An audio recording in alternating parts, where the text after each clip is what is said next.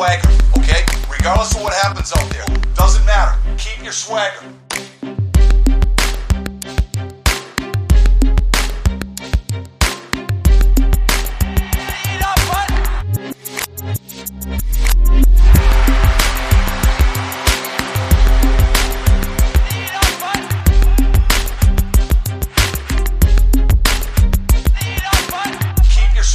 Hello, everybody, and welcome to 5-Hole Fantasy Hockey. I'm your host today, TJ Branson, and today we got the last two interviews from the Athletic preview thing that we're doing.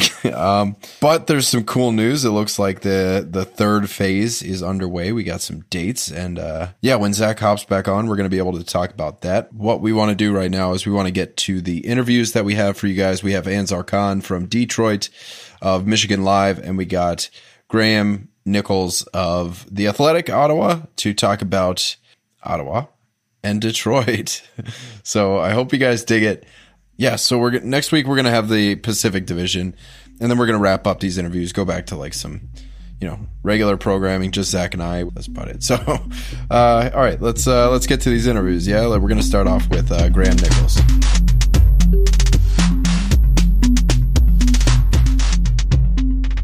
How you doing tonight, man? Not too bad. How are you doing, man? I'm doing good. So it's Graeme, right? Yeah. Okay. Yeah. There's like all these vowels and stuff. That violently Irish, is that right? Gaelic, yeah. Yeah. All right. So everybody that might be listening down the line, we're joined with Graeme Nichols. You guys can find him at Sixth Sense on Twitter. You're doing some work for the Athletic Ottawa. If there's anything else you're working on, Graeme, feel free to go for it. Nope, that's perfect, man. That's awesome. Right on. So the idea here tonight is to pick your brain about the Sens, get a sense of what's to come, what's going to happen next year, and for us, like projecting, just getting the perspective of somebody that's close to the team definitely helps us. So, yep, for sure. On the Sens, I think it's fair to say that the most exciting thing about the team has got to be the future, right? The prospects, the young talent, it really shines. You got Batherson, Brown, Chabot, Duclair, Tkachuk, and that's not even really chipping off the top of the iceberg there, but the list does go on. So that's where I want to start. I want to start off with Chabot, and I guess I'm going to start off with like a cheeky question here. Is he going to break the 40-minute mark next year? Yeah, I don't know if he's like approaching Adrian Coyne numbers, but no, he had a good year in terms of playing voluminous minutes. Mind you, there's nobody really that great behind him. That's essentially the problem with Ottawa, right? You have one really good defenseman, and you're hoping that Eric Brandstrom can be the good number two guy for them. Yep, you teed me up for that one. But man, it's Chabot's obviously the most exciting guy on the back end. You hope he can put up like 10 goals, 40 assists, give you like 45 to 60 points. That'd be a great season from him, and yeah. So do you think they want to dial him back a little bit? Is he still going to be chewing down these monstrous minutes? It goes back to his junior days too, right? When he was playing for Team Canada, like he was logging a ton of minutes. Oh, you can feel free to say whatever you want. Yeah, I know. You heard that too. Yeah, you heard that. He can do it. He can do it. But you wonder. It depends on next season, right? Like they're going to start in January. You have no idea if it's going to be like a load management kind of season for the Senators or for anyone else, right? So that's kind of going to be the weird part about next season, especially from a fantasy perspective. Like our team's going to rest their big guns, and it's exciting in the sense that like he should be still logging those kind of minutes because right now there's absolutely no one who can replace what he does on the ice. And you don't think Brandstrom's that kind of guy? I just don't think he's there yet. I think it's still too early. It depends on how much they trust him defensively. Maybe he's a 15 to 20 minute guy next year. He's going to play some PP, but Brandstrom's a guy who obviously could cut into a little bit of the PP time, right? Like Brandstrom's got that offensive savvy, so who knows what they'll do? It's pretty intriguing. So let's move now to Tkachuk. In a fantasy world, he's an absolute bang daddy. He's got 300 shots, 300 hits. At least he was on pace for that this year, and seems to have really high potential offensively. Just a downright stud for anybody that owns him. Do you think that is something that we can count on going year to year? Just the violent amount of hits, the shots are always there. That's it. He's a crazy volume shooter. If you look at his metrics, it's ridiculous. And you look at who he's been playing with down the middle, and he played with Mark Stone in his first year, right? And Mark Stone's a phenomenal two-way player, but Tkachuk has never really had that number one pivot who can make him like a phenomenal complementary piece. And I think if he ever gets that, it's gonna be awesome. And hopefully the Senators land that number one center in the draft this year. But he's still kind of stuck in that like 20 goal, 40 point. Like he hasn't been the great like playmaker to this point yet either, right? So I think there's a ton of upside there in terms of fantasy potential, in terms of points and production. It's just he's got to get better teammates. And that's kind of like the crux. That's essentially the problem with anyone in Ottawa these days. You need to support these guys. There's a ton of value. For sure. And the next guy, Anthony Duclair, he was one of the better guys that we could have owned for the first half of the season. And then it kind of just tapered off a little bit. What did you notice about that second half that really toned him down a bit? So I think the thing with Duclair is, you're right, like his shooting percentage regressed, right? I think in the first half, like he was doing fantastic. He put up like 20-something goals before the All-Star break. and then it just cooled off. He finished with 23 goals. But I was looking at his shooting rate metrics in the first half to the second half. And in the second half, he was shooting just as often as he was in the first half. It's just stuff wasn't going his way. And he had a little bit of that bad luck. But like his numbers were going to regress anyways. Yeah. So I think I can see that. He had a career year. He had a great bounce back year. Ottawa got him on the cheap from Columbus, my bad. And it was just one of those seasons where he broke out and he kind of established himself. He had a lot to prove. And I think he had that kind of bounce back season that his career needed. And he might be feeling a little bit more comfortable. But like Tkachuk, he needs a good number one center or a good second line center to play with to get him that puck and to create those odd man chances. And I don't know if Ottawa has that right now. Like if he lines up with Chris Tierney or whomever, like they just don't have that like dynamic center who's going to be like a difference maker on that end. So I really don't know what his ceiling is in terms of goal production. Like we talked about his shooting regression. Yeah.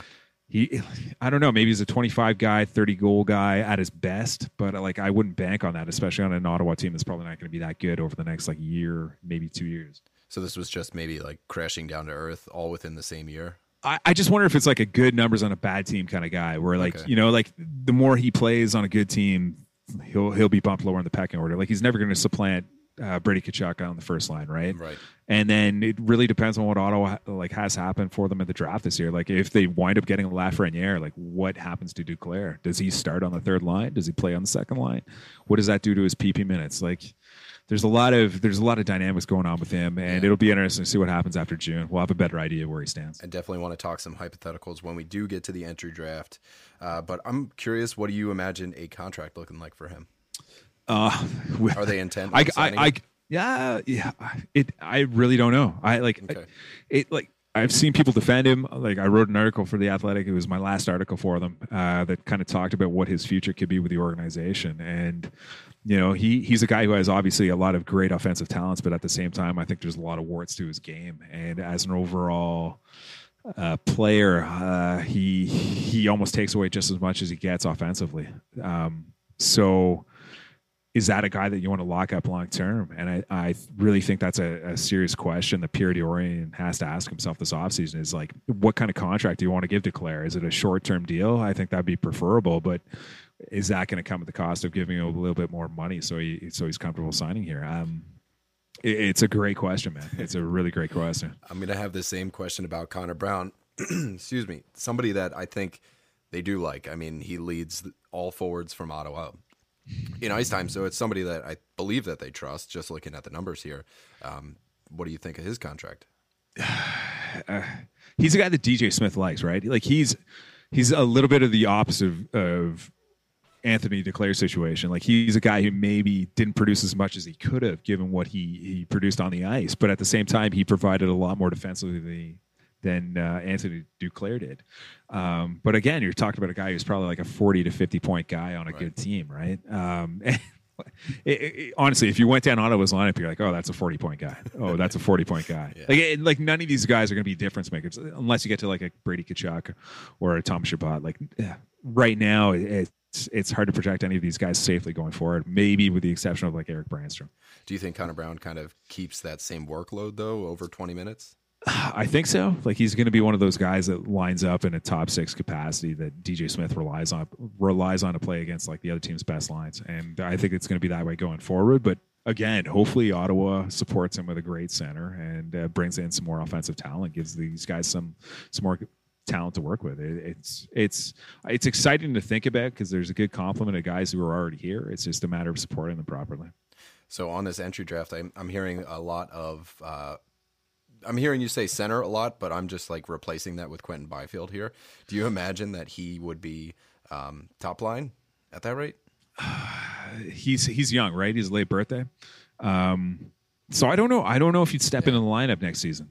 That's a really good question because it might be one of those Team Canada situations where it's like he's such a young kid that you probably don't want to overwhelm him right away. But like, I don't know. Like if the Senators wind up getting like a 4th or the 5th overall pick, depending on how the ping pong balls bounce, maybe they get a Marco Rossi who may not have the upside that a lot of people project to Byfield, but he might be more NHL ready next season.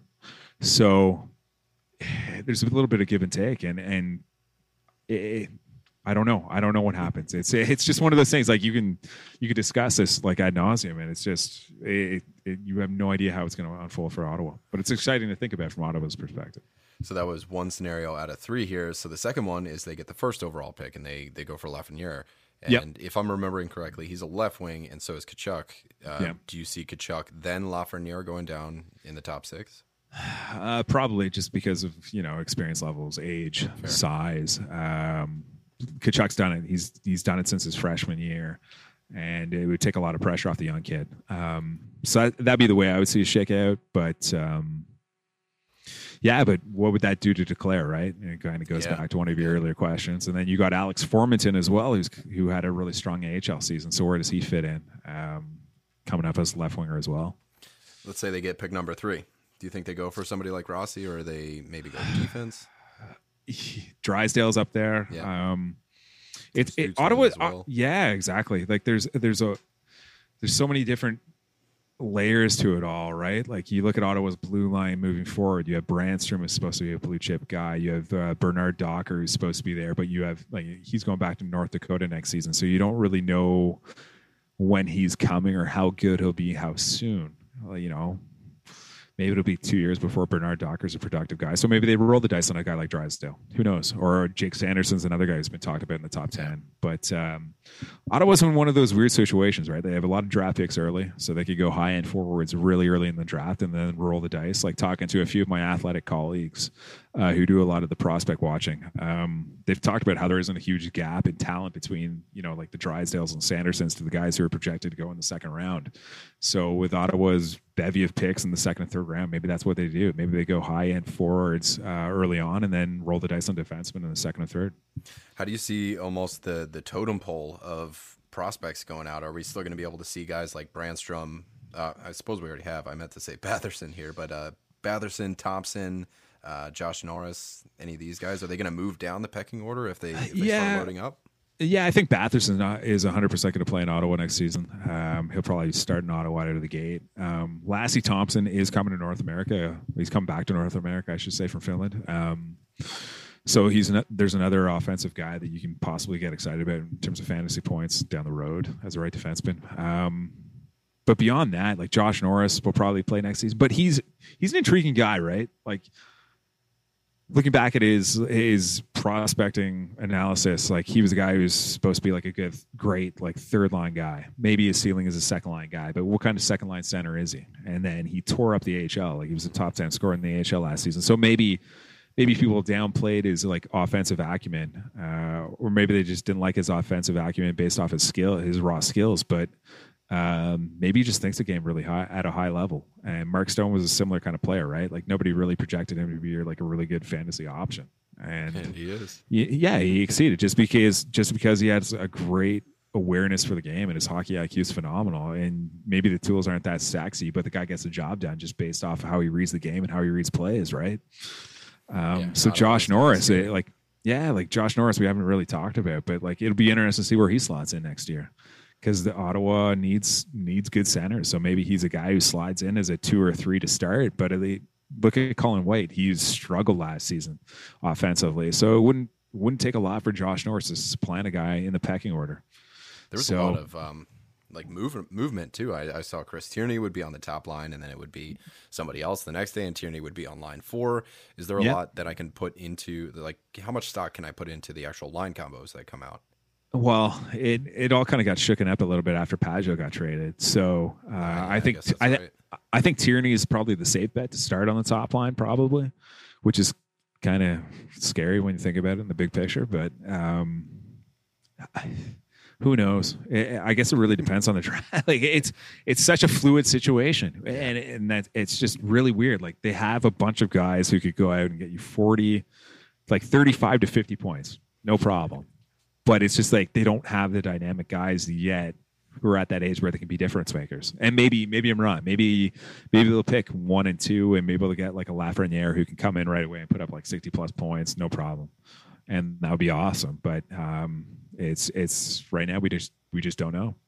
So I want to touch on the goalie situation right now. You got Anders Nilsson. First of all, how's he doing? Is he still hurt? And then Craig Anderson. So Pierre Dorian had a media availability about 2 weeks ago. And one of the questions was asked of him, what's Anders Nilsson's health situation? Because he didn't play a lot in the second half of the season with a concussion. And Dorian indicated that everything was great. He's clean bill of health. The only hurdle left for him was to get back on the ice and make some saves, stop the puck. Okay. And from all fronts, he's good to go. So we'll see what happens. And then you obviously have Marcus Högberg in a backup situation. I don't know. Looking at Ottawa's situation, I've made the suggestion before online that I wouldn't hesitate to offer like Robin Lehner a multi-year contract, because I don't have a ton of confidence in what Ottawa has right now, whether it's Anders Nilsson's health situation or Högberg's track record. Like he's a guy I think he's only had one season at a professional level in North America where his save percentage was above .915, right? But granted, he's played behind some bad defenses in Belleville or Binghamton and in Ottawa. So Högberg is one of those big-bodied goalies who's athletic enough, and it's just same with Nielsen actually. And it's just a matter of what are these guys? Are they league average goalies who can play every second or third game for Ottawa, or are they more? And I think the answer isn't really out there. It's just it's hard to really project these guys because they haven't really played behind anything great in Ottawa over the last couple of years. So is it safe to assume that Craig Anderson's gone? At 39 years old next season, I would 100%. I would 100% say Craig Anderson's gone. But at the same time, like if the organization thinks it needs another veteran guy just to kind of support this system and maybe give them a bit of a break, because they have 2 young guys in Belleville next season, and like Joey Decord and Philip Gustafsson. Yeah. So like they're one injury away from calling up one of those really young guys who isn't really that well tested at the minor league level. So maybe it would be a situation where they have a guy like Craig Anderson be a third goalie and just carry him on like a really inexpensive deal. Like who knows? I wouldn't put it past them. So barring any trades or signings or anything like that, who would be the in-house answer long-term? In-house answer long-term? That's a great question.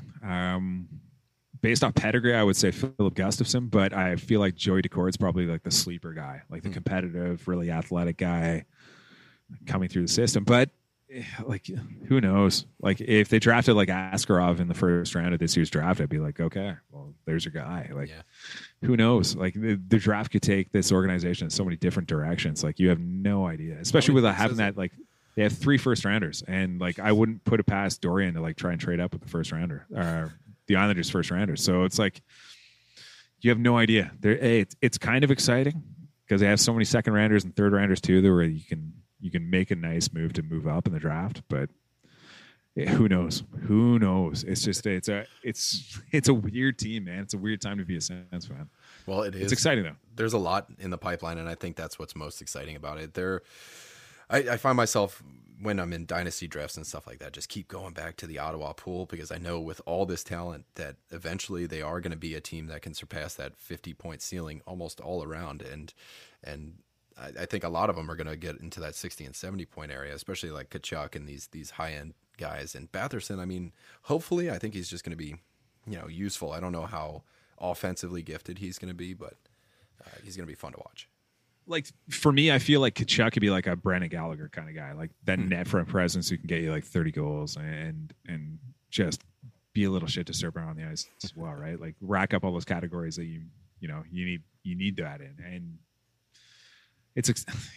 he's a fun guy to have too. Like he's just that guy. He's that agitating guy that you just want to have on your team. Well, I tell you what, Graeme, that's all the questions I got for you, man. It was a lot of fun talking to you. Thanks for stopping by, brother. No, I appreciate it. Thanks a lot. So one more time, you guys can find Graeme on Twitter at Sixth Sense, and you guys can read his work on The Athletic. And yeah, buddy. See you later. No, I appreciate it. Thanks.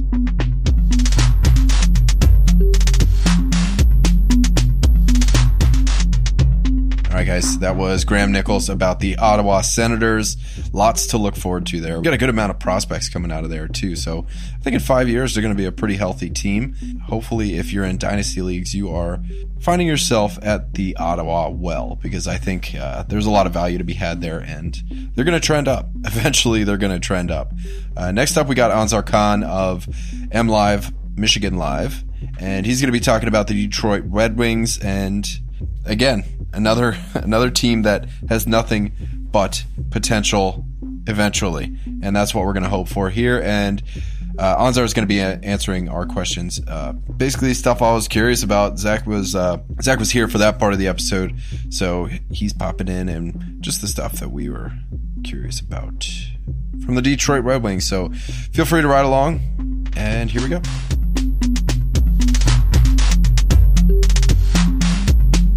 We're going to be joined with Ansar Khan. If you guys want to find him, you guys can find him on Twitter at Ansar Khan MLive. You guys can read his work at mlive.com. So the idea here tonight is to pick your brain about the Red Wings, and I think on the forefront of Red Wings fans has got to be the lottery.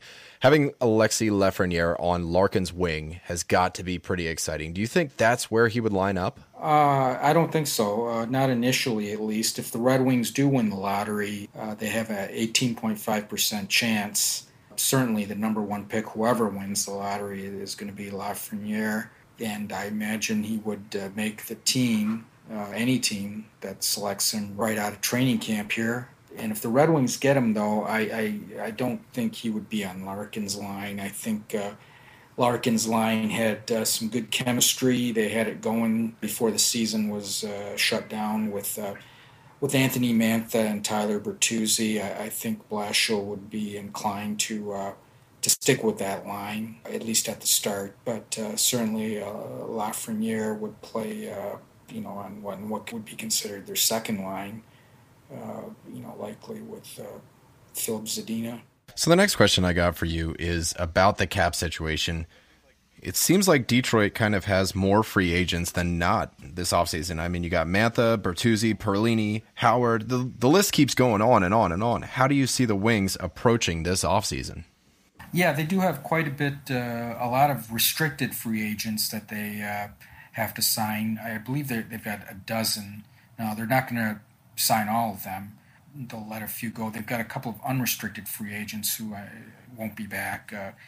Jimmy Howard, veterans Howard, Jonathan Erickson, and Trevor Daley are unrestricted. They won't be re-signed. But out of the restricted free agents, we don't know how this whole pandemic, the shortening of the season and all that, how that's going to affect the salary cap. But it's not really a concern for the Red Wings. They've got ample cap space to sign their own players, the ones that they want to sign.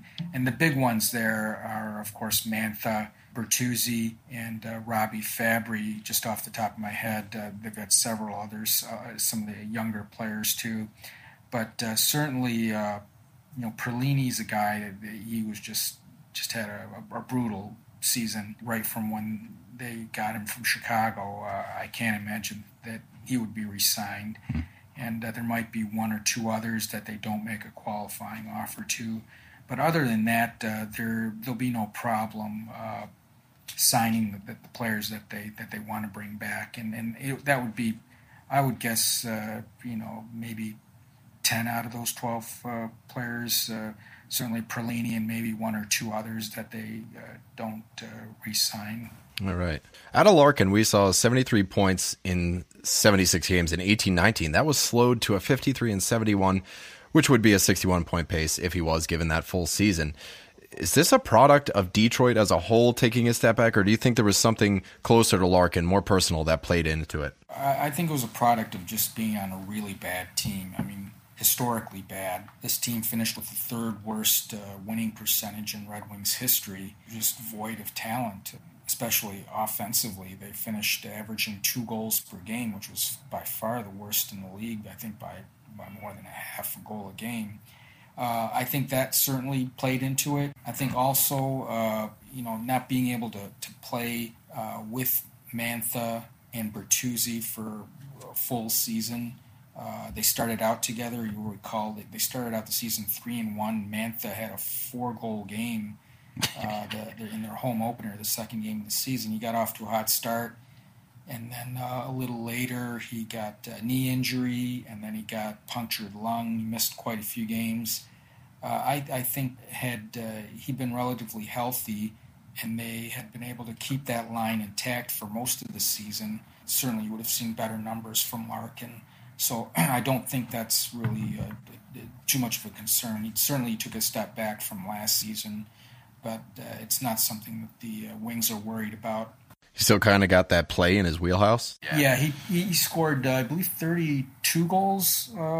I want to say he hit the 70-point mark 2 years ago. I think that's certainly closer to the player that you'll see on a regular basis, the kind of numbers that you will see from him moving forward. I think as soon as they acquire more skill to surround him, as soon as some of these younger players like a Zadina, whoever they get in the draft, whether it's Lafreniere or Byfield or Steitzel, eventually over the next couple of years, guys like Veleno, and certainly if Svechnikov, there's some question whether or not he'll be part of the future, but if he is, certainly he would be in the mix.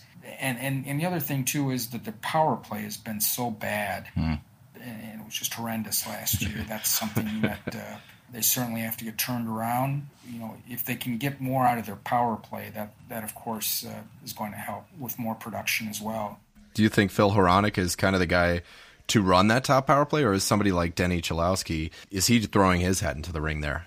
Well, Chalowski, they were hoping Chalowski would be the guy. He was their top pick in 2016, and he certainly he has that poise, the offensive ability. He's been really bad defensively the last couple of years.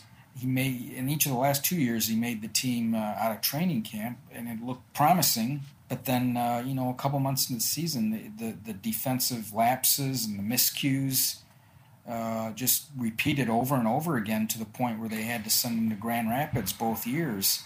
So there's certainly a big question mark whether he will be that guy. He'll get another chance next season at training camp, but you have to wonder how many more chances he will get. Hronek, he could be that guy. He certainly improved this past season. Right. He has offensive skills too, and he was really their best offensive defenseman. Another guy who he improved defensively, but still has a ways to go in that area. Mo Seider, top pick in 2019. He's not regarded as quite the offensive player as Chalowski or even Hronek came into the league as, but he does have offensive ability. He's more of a puck-moving, defensive type guy he has some offensive upside, some potential there, but it remains to be seen just how much offense he can provide. Who knows? Maybe he would eventually develop into that number one point man on the power play, but that remains to be seen. But that certainly wasn't his forte. It wasn't the reason Steve Yzerman made him a surprise pick at number 6 last year. Mostly because of his defensive ability and his defensive ability, his ability to to play with poise and get the puck out of the zone quickly, move it to the forwards without efficiently and without making mistakes and coughing it up. Those are his strengths. Well, you know what? Like, I'm here actually answering some of our questions without us even asking them, and one was about Moritz Seider and why he was picked so high, and what an unexpected thing that was. I know you also brought up Joey Veleno. Once he got to the AHL, he kind of saw his numbers drop from where he was at in the QMHL. Now, is this a little more realistic with the half point of a game that he was getting there? Pretty much, do you see him needing to kind of marinate down in the minors a little bit longer before he even has a chance to make it up to the big team? Yeah, I think so. I think you're looking at, Veleno, it was a tough transition the first half of the season to the pro ranks for him, which isn't surprising. I mean, that happens to most players, I think. He had a good World Junior Championship with Canada, and that really gave him some momentum, some confidence. And he played better after that when he returned to Grand Rapids. But I definitely he needs some more seasoning in Grand Rapids. I could see him spending most or all of the season next year in Grand Rapids, certainly at the start, and but also maybe getting, depending on how he plays down there, getting a look, getting a call up from the Red Wings at some point, mid to late season, just to get him a feel for the NHL and just see how he's progressing. Of course, that's also assuming that there is an AHL season. Never know. You never know, because it is a gate-driven league, and if fans aren't allowed to attend games, I don't know what the status of that league would be next season. But it's still a long ways to go before that's all sorted out. So guys like Zadina and Rasmussen, we saw a little bit of these guys this year. I'm wondering where you kind of see a ceiling with these two. Zadina had a good season. He took another step. I think he had something like 15 points in 28 games with the Red Wings after he was called up in November. And you could see he was making progress. He was gaining confidence. He was finding ways to get himself open in his sweet spot, which is that the right-handed circle there. With being a left-handed shot, he likes to set up there for that one-timer and unleash his shot. He's got a terrific shot. So he was making progress until he suffered it was a fractured ankle. That set him back. He was out for quite a while, and he was actually skating, and he would have, had the season not been suspended, he would have come back and played certainly the last 9 or 10 games. And then he would have returned to Grand Rapids, and they were hoping that the Griffins would make the playoffs and get him some more experience that way too. But I think it was a good year for Zadina in taking another step. And who was the other player? Rasmussen. Oh, Rasmussen, yeah. He another injury-plagued year. I believe it was a back injury that set him back in Grand Rapids. He's a guy that it was kind of a weird situation with him 2 seasons ago as a rookie. He wasn't eligible to play in the AHL because he had junior eligibility, so the only options were go back to juniors at Tri-City in the Western League or remain on the NHL roster, and the Wings decided he was too good for the juniors. He'd accomplished whatever he could there, and they didn't think he was going to grow much by sending him back, so they kept him on the NHL roster. And certainly at his age and coming right from juniors to the NHL, which is not many players able to do that. It was a learning experience for him. So it was important for him this past season to get to the AHL and get some experience that way. He's a guy that they're really grooming to be a center and a net front guy on the power play with his huge size, his 6'6" size. He's a monster. Yeah, those are the roles they see him in. Right now, I'm guessing that he would start next season in Grand Rapids. But maybe certainly he'll be competing for a job, competing for that third line center spot next season on the Wings. And in the future down the line, probably, I think there's some question, can he be a second line center or can he be a third line center? And I think the way that they kind of envision it, they kind of envision obviously Larkin, number 1 center, Joe Veleno. They would hope that he develops into their second line center, and then Rasmussen as a third line center, and the net front guy in the power play. But obviously, plans change. Who knows if they wind up with a second pick and take another big center going Byfield, then certainly all bets are off, and you don't know how that's going to. Would you imagine Larkin would be on top of the totem pole, or do you think Byfield could challenge for a 1C there? No, Larkin would certainly would still be the number one center. Byfield, who knows whether he could make the NHL roster as a rookie. Right. It might take him another year of seasoning and take some time, because that is certainly is a big jump. Next up, I kind of want to talk about the goalie situation and what's kind of happening in net. Now, I know that obviously Jimmy Howard, free agent, right coming up here.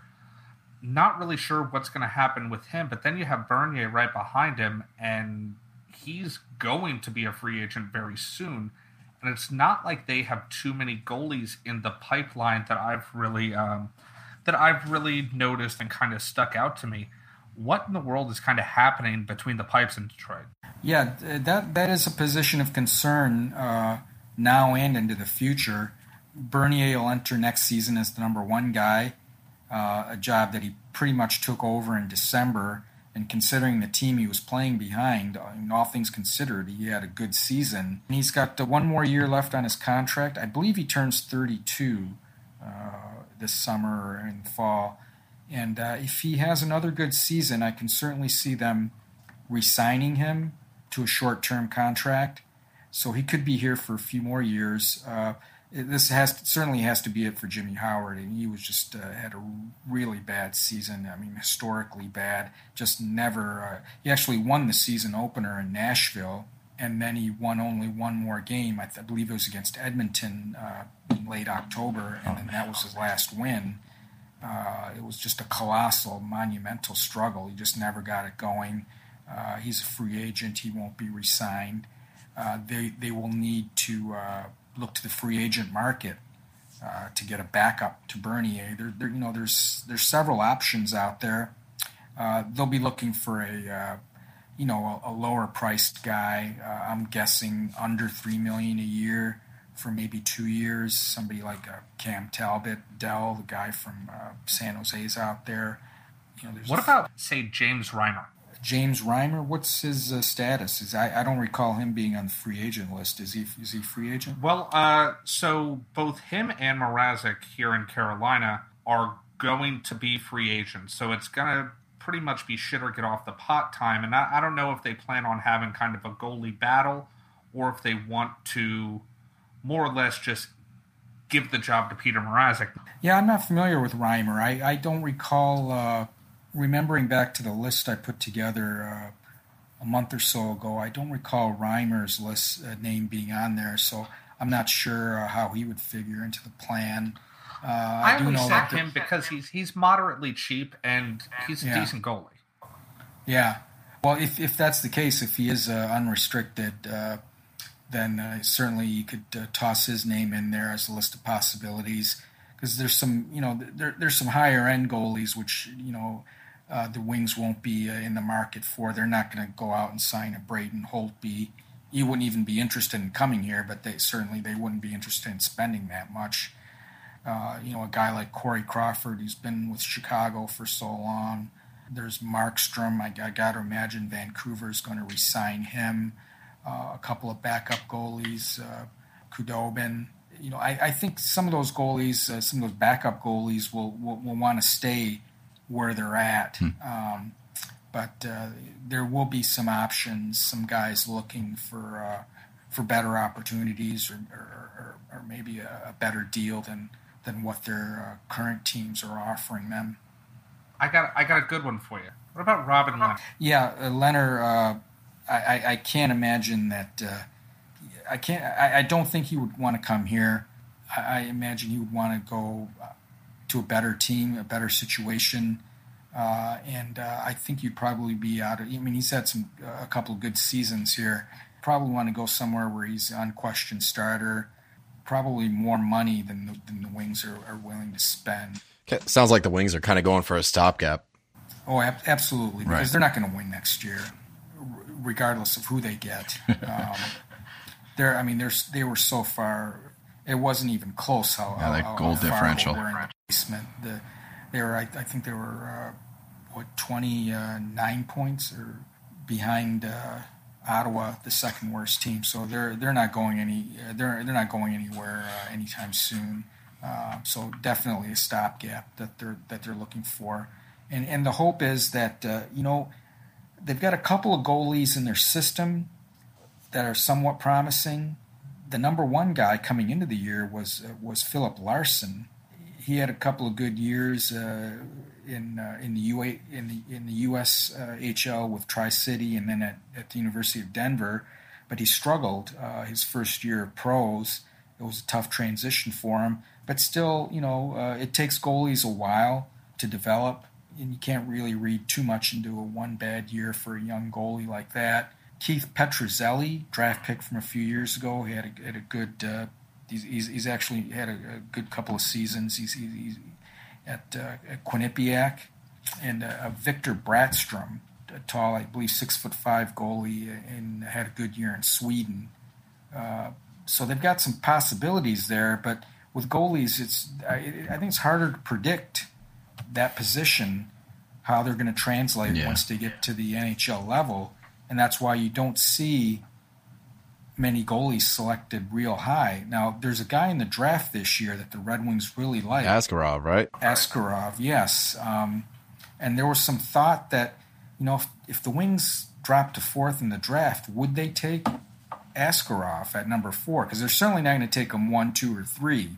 And I wouldn't, Yzerman surprised last year with the Sider pick, but I would guess that he would not take a goalie at number 4. You never know with Yzerman. He's unpredictable. But I don't think, and the reason I don't think he'll take a goalie at number 4 is as much as he's stressing patience and he knows this is going to take time, it's going to take a lot of time for that an 18-year-old goalie to make a show. Yeah.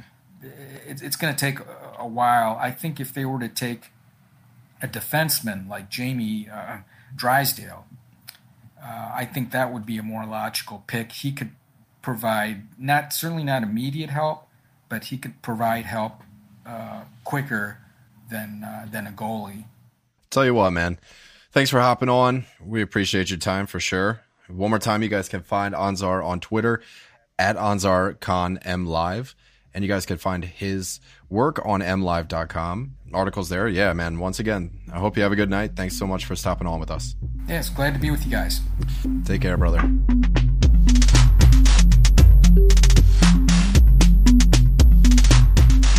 All right, guys. That was Ansar Khan of MLive, Michigan Live. And you guys can check him out on Twitter, on Line, all that jazz. That's going to be it for the episode. So if you guys want to find us in the meantime before Monday, when the first episode of the Pacific comes out, you guys can find us on Twitter at FHF Hockey. You guys can join our Discord and chat with us there, chat with everybody there. We'll catch you next time, guys, and we love you.